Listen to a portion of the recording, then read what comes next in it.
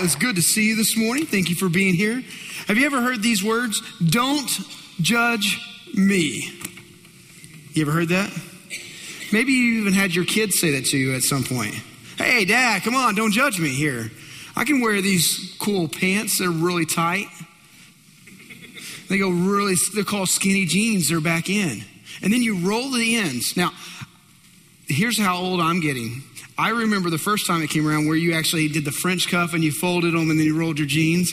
So now the kids are bringing them back. So that's pretty exciting. Don't judge me. It's probably one of the most misused verses in all the Bible. Hey, you can't judge me. TV shows say, late night talk shows. You're watching the late night with David Letterman. Have you ever heard it? Don't judge me. You can't judge. Yeah, I've heard that. Maybe it's your TV show in the middle of the day that you watch. Maybe it's a movie. Maybe it's just in the school as you walk up and down the halls. Don't judge me. You can't judge me. What they're really saying is, you can't tell me what to do. You can't tell me. You have no authority, no business telling me how to live. I can do it my way and you can do it your way, and let's just all keep it that. You keep your opinion to yourself. I'll keep my opinion to myself. Let's just leave it all alone. Don't judge me. Don't tell me how to live. Don't tell me what I should be doing. Don't tell me what's right. Don't tell me what's wrong. You ever been there? Happens all the time. Matthew chapter 7, you have your Bibles. I'm going to ask that you join me there. Matthew chapter 7. Now we are coming to the close of the Sermon on the Mount. We have 2 more weeks in which we're going to talk about the Sermon on the Mount, and then we'll be finished. This great sermon that Jesus gave on the side of a mountain in which he preached. He taught us. He's taught us many things. He's taught us that at the core of who we are, we should be radically different. That this Christian life is not just about changing your outward behavior. We don't want to change your outward behavior. Your outward behavior is really the last thing we want to change. More than anything else, what God is after and what he is seeking is that you would be a new person inside. Somebody has radically been changed in something different. He doesn't want you to come to church and play religion. That's refreshing, isn't it? We're not coming to this place just to play the religion game. We're not coming just to play a part, to act like we're good. We're not coming to hopefully to earn enough credit so that we get into heaven. That's not what we're doing.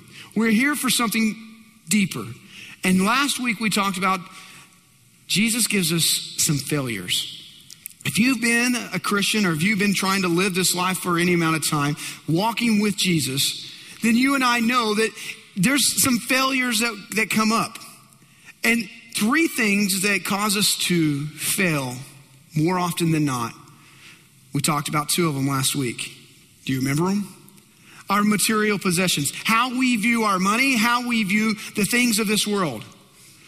Many times what sidetracks us as believers is that we believe that material possessions, material things, money, cars, houses, clothes are actually the highest priority.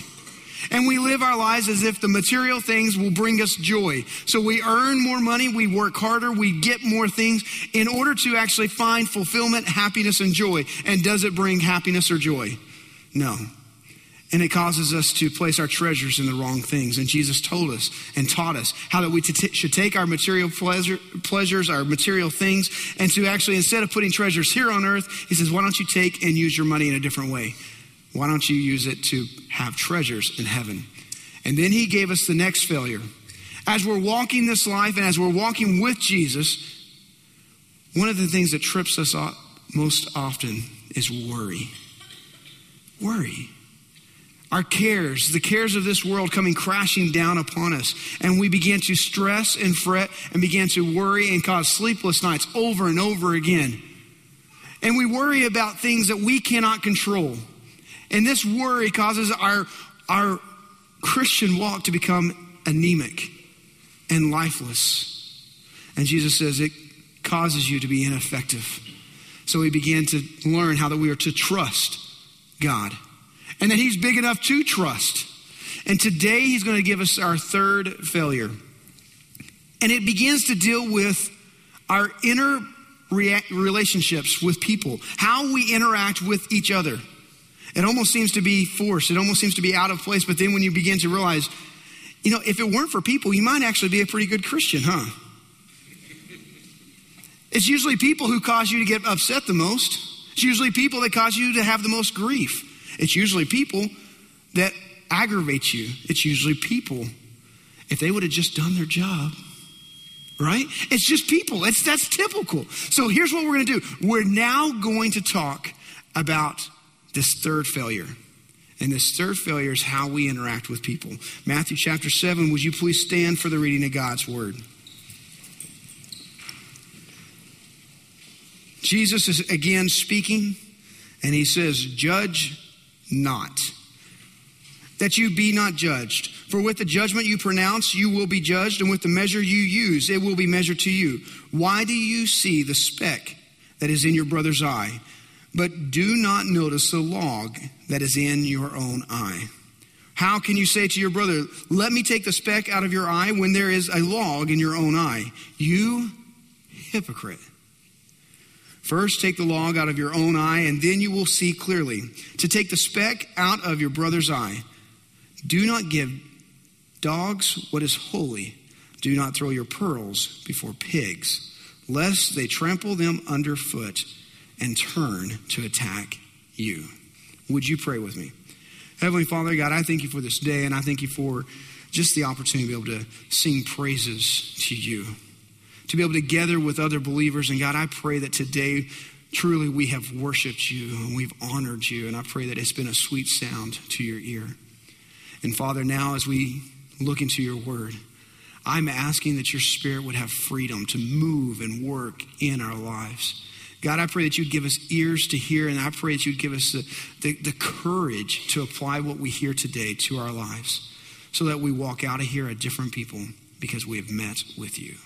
In Jesus' name I pray. Amen. Thank you. You may be seated. So here we go. The command, judge not. That's pretty simple, isn't it? It makes it very clear. There's not even a maybe about it. It just says, judge not. Don't judge. Stop judging. Don't do it. Stop looking at each other and judging other people. Now, let's just be real honest.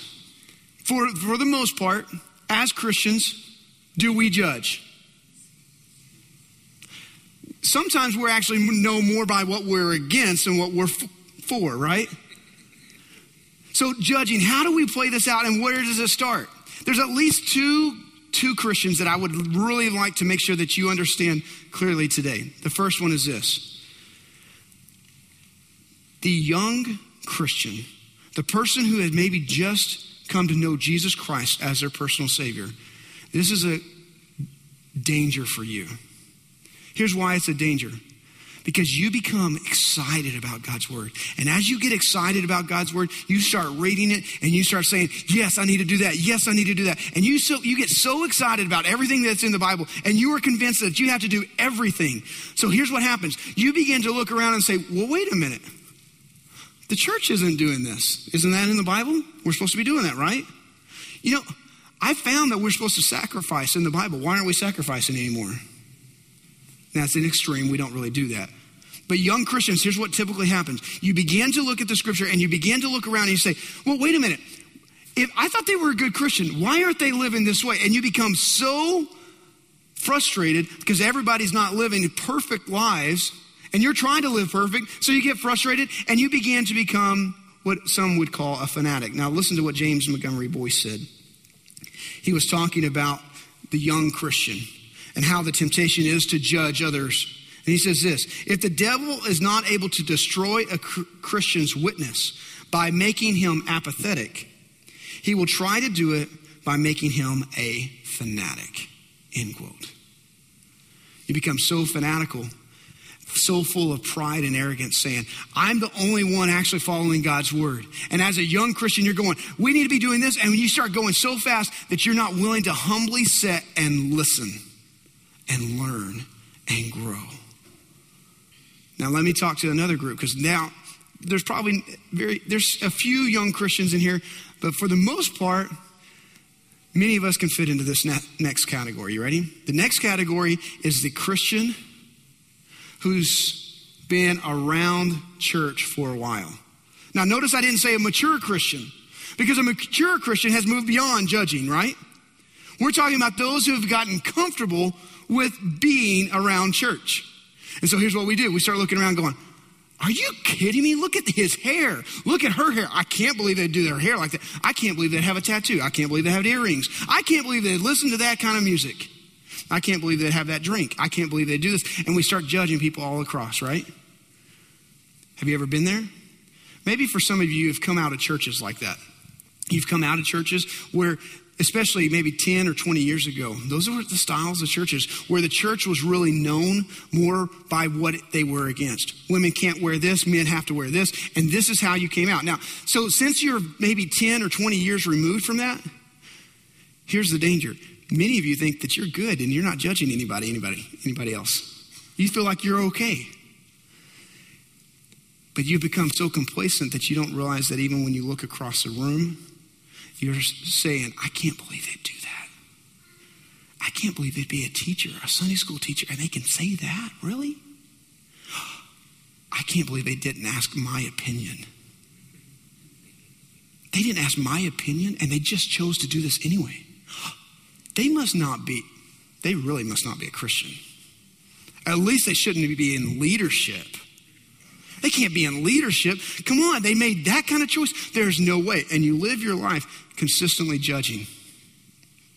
And you live your life consistently looking around and looking out and saying, if they really knew God, if they really knew Jesus, then they wouldn't be doing that. And the Bible says, judge not. Let's move it beyond the Bible. You ready? Jesus says, judge not. So this is not even something I'm telling you. This is something Jesus is telling you. Let me read it one more time because this is coming from Jesus. Judge not. That's helpful, isn't it? So why is it that you and I judge? If you and I are called not to judge, why is it that as a believer that we have fallen in this trap? You see, we've become more known, and you begin to watch the news and you watch sitcoms and you watch TV, you watch it at any length of time. They come back at the Christians for the Christians are against. We're against this politician, we're against this, we're against that. That's how we're known.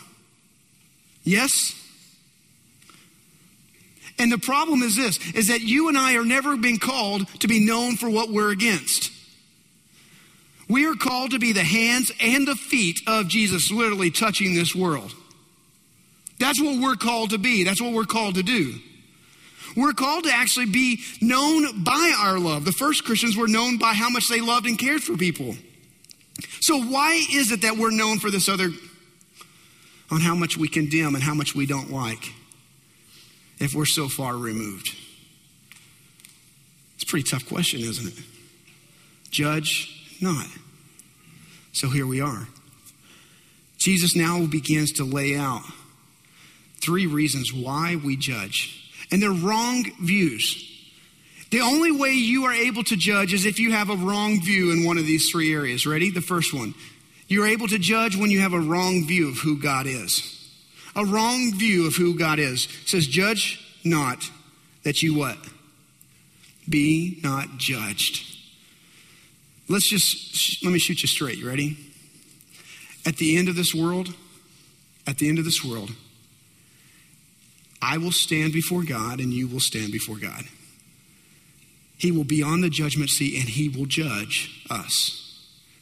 He's going to judge us, first of all, on one question.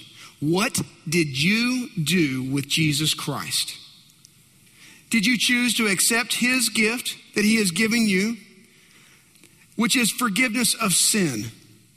In which you said, Jesus, I know that I'm a sinner. I am sorry for that sin. I'm sorry for offending you. I'm sorry for living selfishly. I'm sorry for living life my own way. And Jesus, I am sorry. I believe that Jesus, you died on the cross to pay for my sins so that I don't have to. Jesus, I'm now asking you to be the leader of my life. And Jesus, I want you to be my Savior. So thank you for walking with me. And when you have accepted Jesus Christ and you've trusted his work on the cross. You ready? When you stand before God, this is exciting. I no longer stand alone. When I stand before God, here's what it is. Jesus looks down and he says, he's mine. That's my child. He's mine. And I am clothed and robed in Jesus' righteousness and not my own. Isn't that incredible? That's an incredible blessing. So here I am. I am now judged. If I have trusted Jesus Christ, I am now judged by this. I am judged by the opportunities that I've received to further God's kingdom. He's given me talents. He's given me gifts. What did I do with those talents? What did I do with those gifts? What did I do with those resources in order to further his kingdom? That's how I'll be judged at this point now, because I have trusted Jesus Christ. You will be judged the same way. If you do not know Jesus Christ as your personal Savior, and you choose at this time and this point when you've heard that you need to trust Jesus Christ, when you stand before God, you will be judged. And it's not, does your good outweigh your bad? You will be judged on what you did with Jesus Christ. See, either you will pay for your sin or you'll have trusted Jesus Christ in his payment for your sin. Either way. And so the call today is this: if you do not know Jesus Christ, that you trust him as your personal Savior, because he's already paid for your sins. You see, the cold, hard reality is that we stand before Jesus Christ. We will stand before a judge one day. And he is the perfect, the holy, the righteous judge who does give mercy at this point. That's why he gave Jesus Christ his son. He's given that. Now, watch this. You ready? So when I'm here on earth, and when I begin to look at other people and I begin to judge them, and I begin to pull out that you shouldn't be doing that, you shouldn't, and I begin to judge them on whatever level, what I'm actually doing is saying, God, you're not actually good enough to be God. You're not actually good enough to be the judge. I can take your place. Let me help you out. I will judge them. Now, do you honestly think you'll be a more fair, righteous judge than God? But we change that spot, don't we? More often than not, we want to move into that spot and we judge people. So we have a very false view of who God is. The only way you can judge somebody else is by misunderstanding who God is. Because in the end, God will judge. And he will do it righteously, fairly, and good. Let me show you one more. It says, judge not that you be not judged. Number 2. So we judge when we have a wrong view of God. Number 2, we judge when we have a wrong view of others. For with the judgment you pronounce, you will be judged. With the measure you use, it will be measured to you. Jesus now begins to say how that when you judge other people, you judge them, it's going to come back to you, and they're going to judge you in the same way. Can you judge somebody's motives? Can you judge their intent? Can you judge somebody? Now, I know Jamie and I, when we have those great discussions, as husbands and wives often do, just discussions, not anything else, just discussions. They might get a little fiery, but just discussions. And she says, Heath, I know what you're thinking. Oh, that fires me up. There's no way you know what I'm thinking. So what I intend to do is from that moment on, I begin to argue the point that she doesn't know what I'm thinking. The only problem is that in my attempt to tell her that she doesn't know what I'm thinking, I prove that she does know what I'm thinking. You ever been there? We act like we know people's motives. We act like we know their thoughts. So we judge quickly. We judge without discerning, without understanding what's going on in their lives. And the Bible tells us, Jesus is telling, when you choose to judge somebody quickly, harshly, when you choose to judge without mercy, when you choose to judge their motives, and you cannot know their motives, when you choose to step across that line, you are inviting the judgment to come back to you. You're inviting them to judge you. You ready for that?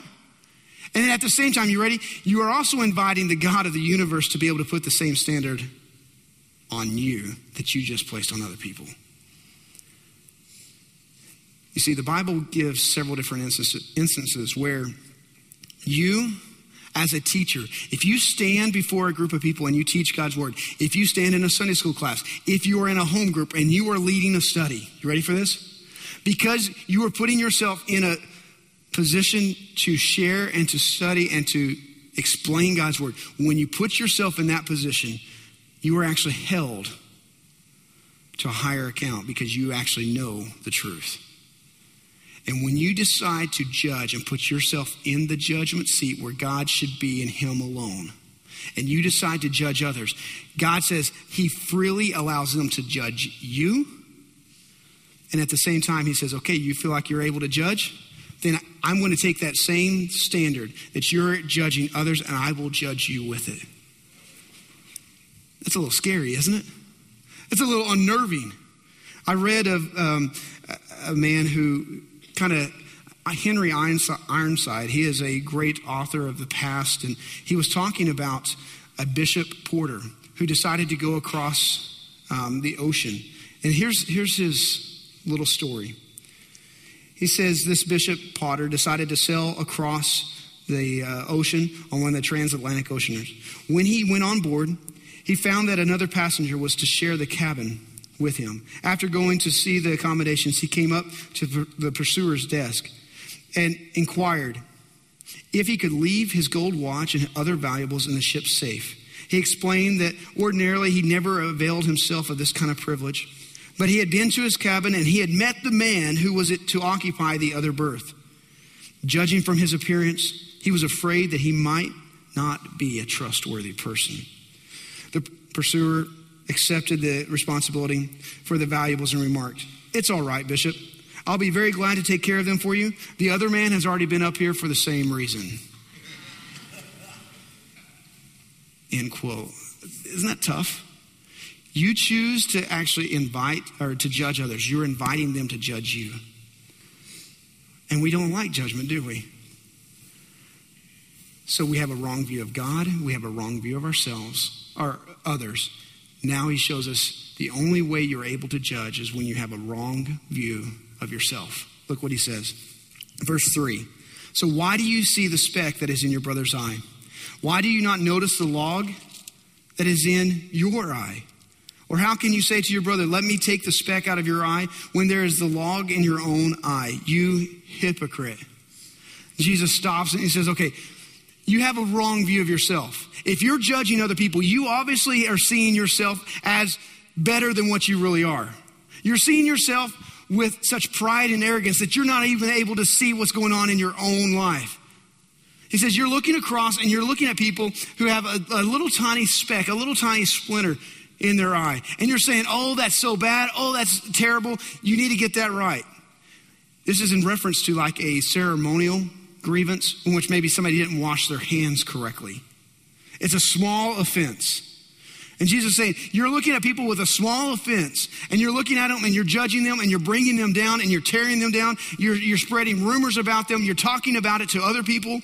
And it's a prayer request or however else you want to do it. Oh, can you believe they're doing this? I can't believe they're doing that. And we go back and forth and we argue back and forth. I can't believe they decided to do this. Can you believe they decided to do this? I don't know. They didn't talk to me. Did they talk to you? No, they didn't talk to me. And you go back and forth and we argue about little things and we miss the entire point.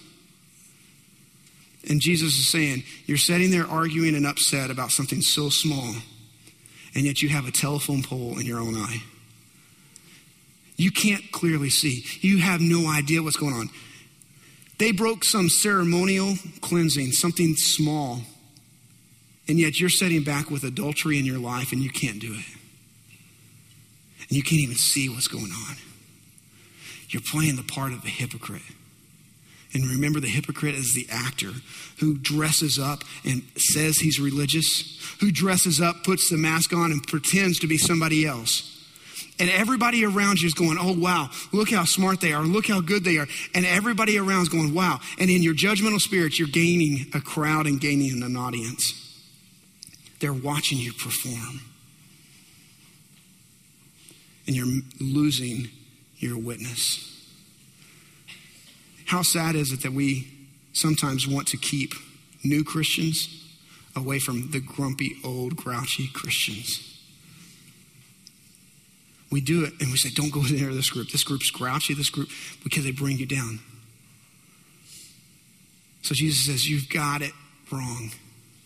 Now, let's just be honest. If Jesus stopped here, then everybody has interpreted this passage really well. The world has got it right. Judge not, you shouldn't judge anybody. The problem is that Jesus doesn't stop there.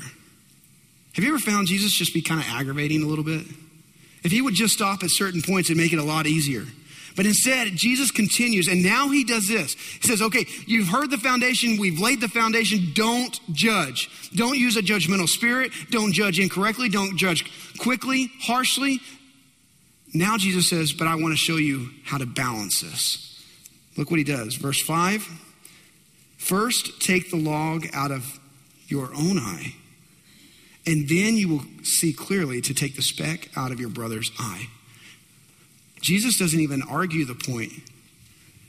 Should you or should you not interact on your brother or sister's behalf? He doesn't even argue that point. And we can go to the Old Testament where it says that iron sharpens iron, so does a good friend, right? You've heard that passage? Where you and I should have relationships in our small groups, or whether it's other Christians where they actually take the chisel of God's word and they help grind off and say, you have a blind spot, let me show you your blind spot. And we help each other become more like Christ, right? We can go to the New Testament. We can go to the New Testament and we talk about where James goes into great detail on how we are to come alongside of each other, to love them, to care for them, and to call them out on their error. We could go to so many different passages all throughout where Jesus actually says should be happening. You can confront, you can go forward, and you have been given a right. Paul even gives the right to the judges and government in Romans 13 to say you should go forward and you should bring judgment to the city, to stop the error, to stop the ways, to stop criminals. This is your job and you should do it. He even brings it to the church. And 1 Peter says this. 1 Peter says, it's time for judgment to start in the house of the Lord. Where you and I call each other out and say, brother, here's the problem. Now, the one point we have to see here is this. Jesus says, get the speck out of your own eye. Get the log out before you ever go anywhere else. Do you see that? It says, get it out. Here's what I want you to hear. Before you ever move to the point of actually interacting with somebody, you should have already gone through what Jesus has taught in the Beatitudes. Remember the Beatitudes? To be humble, to be pure, to mourn over sin, to be poor in spirit. When you begin to look at your own life and you're saying Psalm 139, God, search me, try me, know whatever's going on in my life, search me. I want it clean and I want it right before you. When you are able to be sick over sin, then you're ready to start actually thinking about somebody else. But your job and my job is this. Anytime I come to Scripture, anytime I hear the word of God being preached, it's not to look across the room to see that applies to him, that applies to her. Your job, my job, is not to be thinking about my kids. My job is not to be thinking about my wife. My job when I come to Scripture is this. Always first and foremost, how does this apply to Heath Marion? And if you are not starting there, how this applies to you, you have no business ever interacting with somebody else on what's going on in their life. When you actually become broken over sin, and you become so broken over sin in your own personal life, and you are weeping and crying over sin. Oh, Heath, I'm a tough guy. I don't cry. I understand. I used to say that all the time. But the more you become convicted of what God has done in your life and how much your sin offends a holy, righteous God, it breaks you. And when it begins to break your life, here's what it causes you to do. It causes you to look at your brother who's in error and who has a problem with a grace and a humility. Do you know this? That Jesus doesn't love you more than the people you hate. And I know we don't want to use that word. I don't hate anybody. Those people you don't like who rub you raw, Jesus loves them the same amount as he loves you. And before you're ever able to go forward in talking to somebody, it should cause you to break and fall and say, God, I am so sorry. And when you fall and you break before God in your sin, then you're able to go and talk to somebody else because now you clearly see what's going on. And when you start talking to them, it's no longer in pride and in arrogance. Now you're able to talk saying, God, I'm so sorry. And you're sorry over their sin. You're sorry how it's hurting them. You're sorry for... Have you ever been confronted by somebody with pride and arrogance? Yeah. You know a difference. You notice a spirit that's different when they actually come and they've been broken over their sin. But when they haven't been broken over their sin, it negates their ability to see clearly. So now Jesus does something crazy. Jesus now gives us verse 6. Now, verse 6 is one of those, this is called a hard saying of Jesus. Hard saying because people like to argue back and forth what it means. It's weird. So look at verse 6 with me. Okay, don't give to dogs. Now, let me help you out. Dogs is not like your Fifi at home. Okay, this is not a pet. This is not a cute little cuddly thing that, sleeps in your bed. When a Jew heard dog, they're hearing scavenger. It's more like a coyote. A coyote. You don't have a coyote in your room, in your bed. Around your kids. You don't want to do that. So dogs were scavengers. They were dirty. They were filthy. They were outside. And he says, don't give to dogs what is holy. And do not throw your pearls before pigs. Now, again, pigs, this is not the good stuff. This is not bacon and ham. That's not that. That's not what we're talking about. We're talking about, again, pigs that are scavengers, pigs that are dirty. They're filthy. They would eat anything. They still eat anything. And he's saying, these are the ones that are outside. Now, here's what Jews would hear. Jews would hear this. They would hear outside of the covenant relationship. Outside of that. So you and I are called, and we have been given a pearl, a treasure. It's God's word. You and I have been given the pearl of actually having a relationship with Jesus Christ. It's a treasure. It's a treasure that we hold dearly, don't we? We're so glad and so thankful that the God of the universe loves us and cares for us. And he's called you and I to be a holy people, separate, holy, separate unto him for his divine purpose, his divine glory. We're to bring him glory. And you and I are called to go into this world and to actually bring this holy message, which becomes good news to people, where they hear it and they want to respond and they want to come back to God, right? We're called with a holy mission to go into the world and share. And you and I are going to come in contact with people who are outside, away from the covenant of God. And our job, our mission is to love them, care for them, and to share and to bring them in to God's kingdom, right? But you will also find people who are considered outside of the fold. How do you know that? Here's what's funny. You can't know it unless you are discerning, unless you use good judgment. So Jesus is calling you and I to use good judgment, to use sound judgment. He said, okay, the people who are outside the covenant, those who you've been praying for, you've been praying for a long time. You have people you've been praying for, people that you are hoping that God will bring and touch and bring them into his kingdom.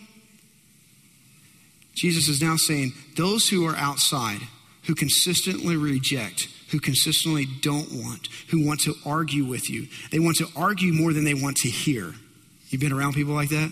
They just want to argue and argue and argue. Whatever you say, they just want to argue. Jesus now gives you permission. If they consistently don't want to hear, he now gives you permission to say, God, they're in your hands. I've done everything that I could. That's tough, isn't it? How often do you do that? More than likely, not very often, because you are called to love and care. You're called to serve. You're called to share. But if you find yourself in a situation over and over and over and over again, you're doing nothing more than arguing, you're not helping them, you're called to back up and walk away and leave it in God's hands. That's a hard saying of Jesus, isn't it? So here's the prayer. The prayer is that if somebody falls in the category where they're constantly arguing, would you still pray for them? Absolutely, I would. Would I still care for them? Absolutely. But I would stop getting into arguments that do not bring glory to God until their heart is ready to hear. As the musicians come out, this has been a tough message. I don't know where it's hit you, For many of us, we needed the reminder to stop judging. Because it is time for we as a church to stop judging and to stop truly caring authentically about each other. And if in those authentic, deep, caring relationships we have to confront a brother, then we do it with our hearts being pure and our hearts being broken for our sin. And we go to them in love, trying to restore and to bring them back to God's glory.